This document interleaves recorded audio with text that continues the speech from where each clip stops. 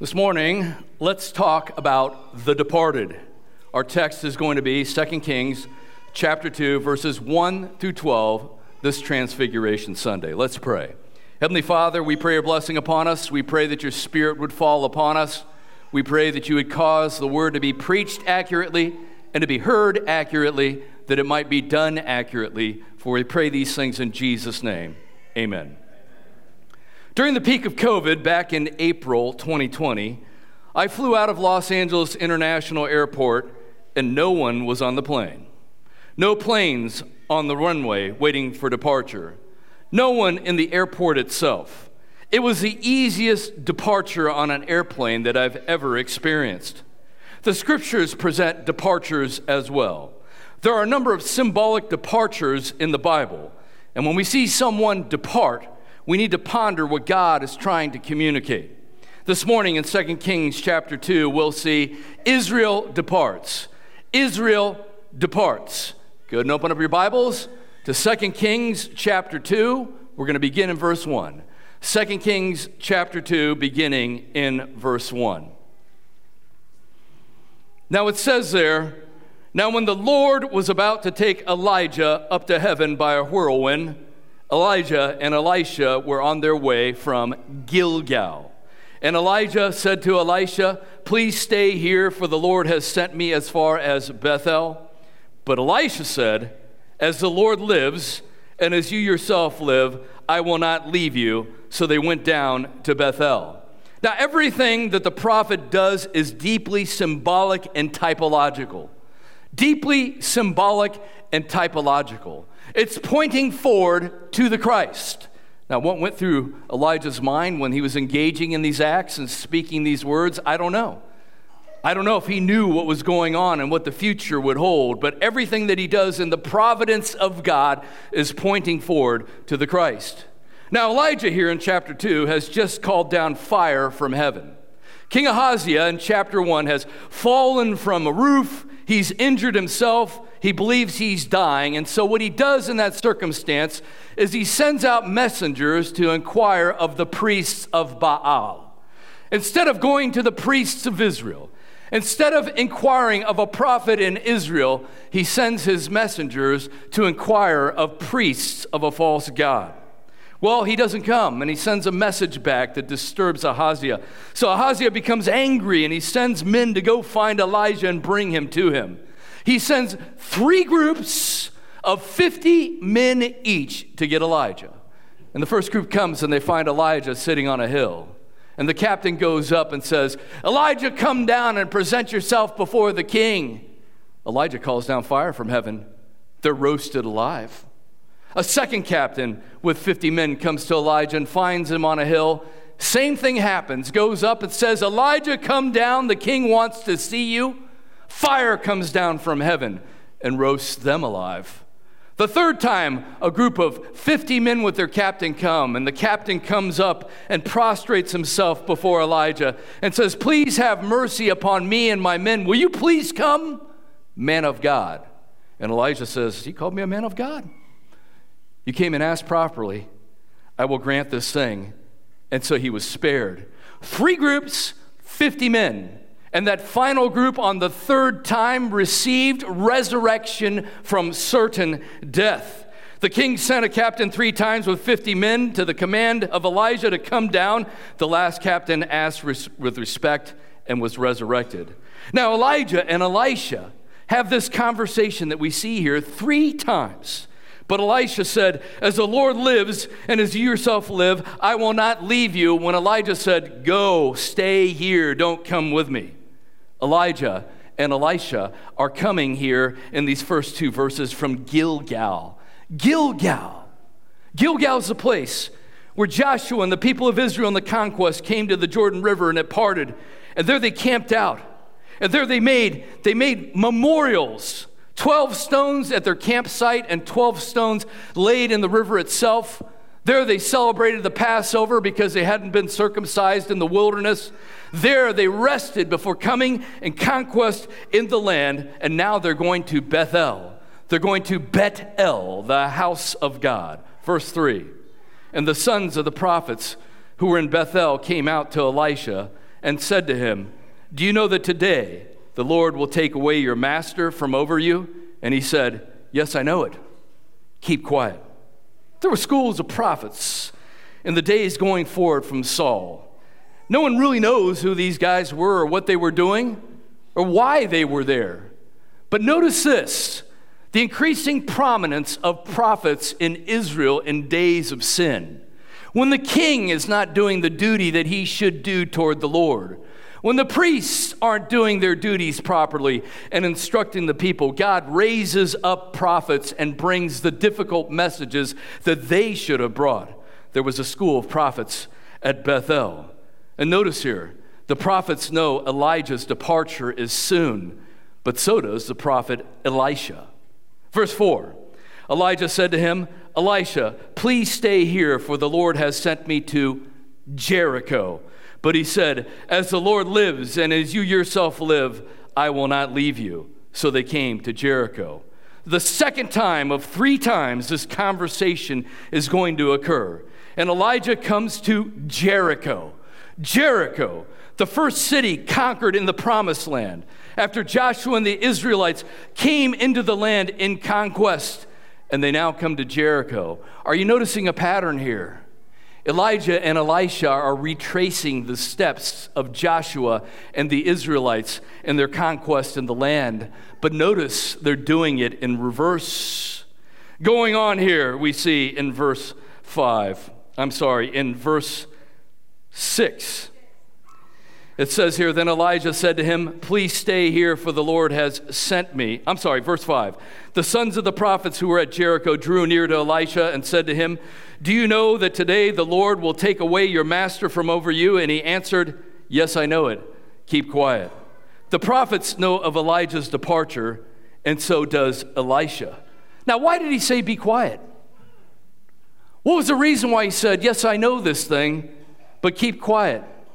Well, some people believe that Elisha said this not because it was supposed to be a secret, but because it was too painful for him to consider. Elisha functions as a son to Elijah. They become very close, and now he knows that Elijah is preparing to leave, and it saddens him greatly. Going on here to verse 6, then Elijah said to him, "Please stay here, for the Lord has sent me to the Jordan." But he said, "As the Lord lives and as you yourself live, I will not leave you." So the two of them went on. 50 men of the sons of the prophets also went and stood some distance from them, and they were both standing by the Jordan. Now this conversation has been repeated 3 times. In the prior chapter, we've got 3 groups of 50 men that come to Elijah, and now we have this conversation that occurs 3 times. There's 3s scattered all over the Old Testament. And the Israelites of old must have pondered at this. What's the nature of the 3s? What are these 3s about? Well, they're all pointing forward to the resurrection of the Lord Jesus Christ. 3 days in the tomb and then a wake up. This conversation here is repeated 3 times, and so I submit to you, someone's about to die and resurrect, just like the captain in the last chapter died and resurrected. Now, the sons of the prophets, notice here, number 50. What's up with 50? Well, Israel's calendar is all set down in 7s. You got 7 days. You come to the 7th day and you have the Sabbath day, and it's the end of the old week, and the new one's waiting to begin. But Israel's yearly calendar follows the same principle, and we see that they have 7-year cycles. And when you get to the 7th year, it's a Sabbath year. You're supposed to let your fields rest. You're supposed to set your indentured servants free. But then you have 7 sevens, and the 7 sevens result in the 50th year, and it's a gigantic super cycle of 7s. And in the 50th year, known as the year of Jubilee, everyone's set free. Prisoners are liberated. Slaves are set free. Debts are forgiven. People who had fallen into bankruptcy and had to mortgage off their property received their property back. Everyone was supposed to go back to their ancestral lands. The year of Jubilee was a super cycle, and something new was about to begin. We've got 50 men 3 times in the prior chapter, and now we've got 50 prophets standing here. Something's about to end and something big is about to begin. And notice, they're standing by the Jordan. Elisha and Elisha have retraced the steps in reverse of Joshua, and now they're standing on the shore of the Jordan River. They're standing in the land, and they're looking out of the land. They're standing at the spot that Joshua would have come through after he'd entered the land. Going on to verse 8. Then Elijah took his cloak and rolled it up and struck the water. And the water was parted to one side and to the other, till the two of them could go over on dry ground. Sound familiar? This happened at the Red Sea, and it happened right there at the Jordan River, right there where they're standing. When Israel entered the land under Joshua, the Jordan River parted. The Jordan River parted when the skin of the feet of the priests touched the water. When Joshua came to the land on that far shore across the river outside the land where Elijah and Elisha are standing, we see that the priests came first, carrying the Ark of the Covenant on poles. They came before the people, and when the skin of their feet touched the water of the Jordan, it parted, and Israel crossed in on dry land and came in conquest. When the prophet of Israel departed the land here, Elijah, we see that it parted when his rolled up cloak touched the water. Now remember who Elijah is. He's a wild man prophet. He wears garments of skin. His cloak is probably made of skin. And when he rolls it up and the skin of the cloak touches the water, it parts as well. And now Elijah and Elisha depart the land, and they go to the far shore of the Jordan River. The priests carried the ark of the Lord, and they were the first ones to go when the water parted. And what did the Ark of the Covenant represent? It represented the presence of God with the people of God. But Elijah is the living presence of God with the people of God in a time of priestly and kingly apostasy. Going on to verse 9. When they had crossed, Elijah said to Elisha, "Ask what I shall do for you before I am taken from you." And Elisha said, "Please let there be a double portion of your spirit on me." And he said, "You have asked a hard thing, yet if you see me as I am being taken from you, it shall be so for you. But if you do not see me, it shall not be so." What's going on here? What's this double portion about? In Deuteronomy, in the law, the firstborn son inherits a double portion. That's what Elisha is asking for. Elisha is Elijah's spiritual son. I believe Elisha is not asking for more power, but to be Elijah's heir as the prophet of Israel. And notice the condition for blessing: watchfulness. Watchfulness. Watch. If you see me when I depart, then it shall be for you. If you don't see me when I depart, then it shall not be for you. The condition of blessing is watchfulness. Friends, I want to say this. If you want to be blessed, be watchful. If you want to be blessed, kids, be watchful. Be watchful when the Lord drops blessings on you. Be watchful for what the Lord wants you to do. Be watchful for when God might drop business opportunities for you. Be watchful in discipling your children so they're rock solid in dark times. Be watchful for when God drops the opportunity for you to share the gospel. And like Elisha, you want to be blessed? Stay watchful. Verse 11, and as they still went on and talked, behold, the chariots of fire and the horses of fire separated the two of them. And Elijah went up by a whirlwind into heaven. And Elisha saw it and cried, my father, the chariots of Israel and its horsemen." And he saw him no more. Elijah was taken gloriously into heaven to forecast the resurrection and ascension of the Lord Jesus Christ. Now, maybe some of you are asking this question this morning. What's up with this weird story from the Old Testament in the season of Epiphany? Why is this story from the Old Testament utilized on this morning in the season of Epiphany known as Transfiguration Sunday? The season of the revealing of the Christ. Well, because today is Transfiguration Sunday, when Elijah, Israel's prophet who departed, comes again.